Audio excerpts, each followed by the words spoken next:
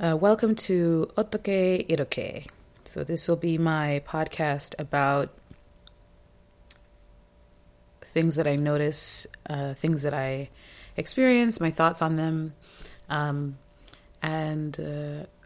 my goal is to also write a song about whatever it is I talk about and sing that at the end of every podcast. We'll see how that goes, but I'll definitely at least try for the first time. Something that I wanted to talk about today was conflict resolution. It's something that comes up a lot when people are talking about interpersonal relationships, and people usually talk about it as if conflict is this negative thing that you have to, push through and fight through and work through, and all of the words that we usually use around conflict are not very appealing. We work, push, fight. Those are all very aggressive and negative, really, in connotation when you think about it. Work in and of itself is not a negative word, but it implies difficulty. And some people avoid conflict for that reason, and some people really relish in it and instigate it sometimes. They try to initiate conflict because they enjoy that aggressive, competitive environment. But there is an alternative way to look at conflict that I wanted to talk about. I did not create this alternative point of view. I learned about it through the Enneagram, and maybe I'll talk a little bit more about what the Enneagram is in another podcast. But it's a way of looking at our personalities and how we respond to the world, and how we can use our personality types to, have better relationships with other people. Anyway, I read this article that was basically saying that conflict does not have to be a negative thing. It can be seen as positive.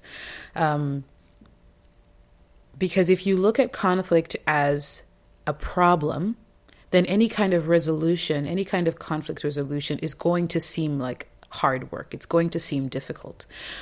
Or it's going to seem like something you want to avoid because it will be so uncomfortable and painful.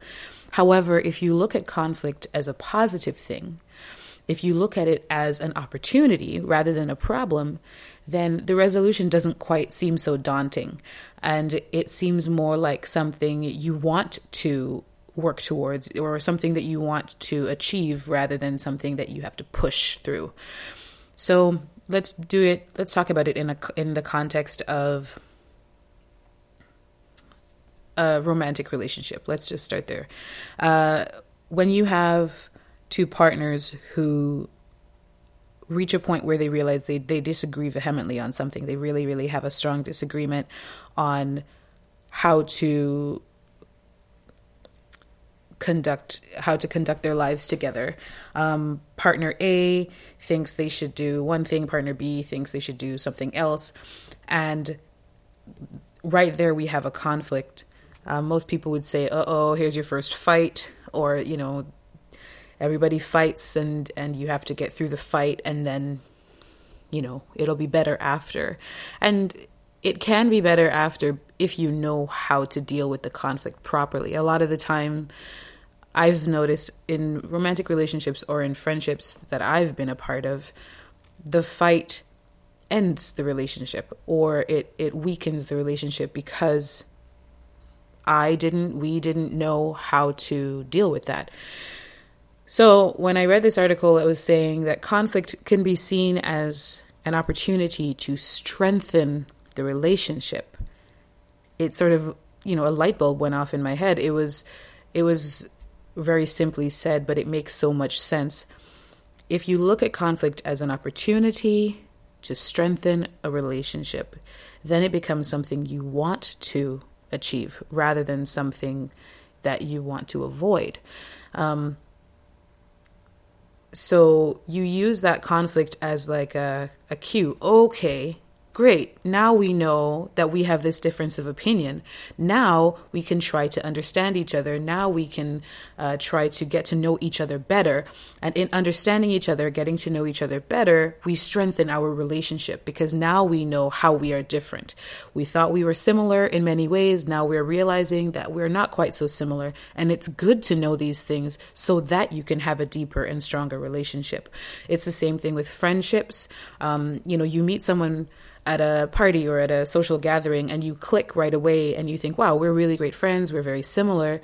And you hang out a few times and then something happens. You're planning a trip together or you decide you want to go to the mall or you're at the mall and something happens where the two of you really differ in, okay, what should we do next? Or how should we do this thing? And it could be a problem. It can be seen as a problem if neither person wants to understand the other person's point of view, right?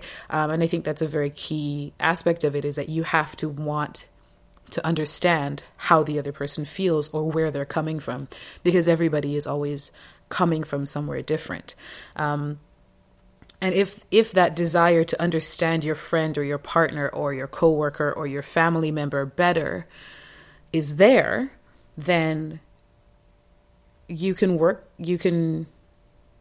move in that direction. If that desire is not there, then what's going to happen is you're going to butt heads and you'll either give up.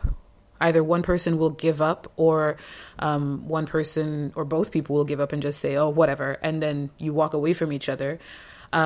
Or you just keep going until it blows up. And that's happened too, where where people the argument just gets so heated that you start yelling and you start saying things that you regret later on. So if the desire to understand each other better is there on both sides, then moments of conflict where you realize that you differ, they can be really enlightening and they can be seen as something to look forward to in a way, because it means that you want to get to know this person better. You want to deepen your relationship with them. You want to strengthen the bond that you have with this person. And this is a really great way to do that. Okay, so here is the song that I wrote, so to speak. It is not very long. Get to know me, get to know me. It ain't easy. But if you want to get to know me, you gotta put in the time. All the time. Get to know me, get to know me. It ain't easy. But if you want to get to know me, you gotta put in the time. All the time. Okay, and so that was my song or jingle. I hope you enjoyed it and maybe gained something from this podcast, which was less than 10 minutes long. So even if you didn't waste a whole lot of time. Thanks for listening. And that was my first episode of Otoke Iroke. Bye.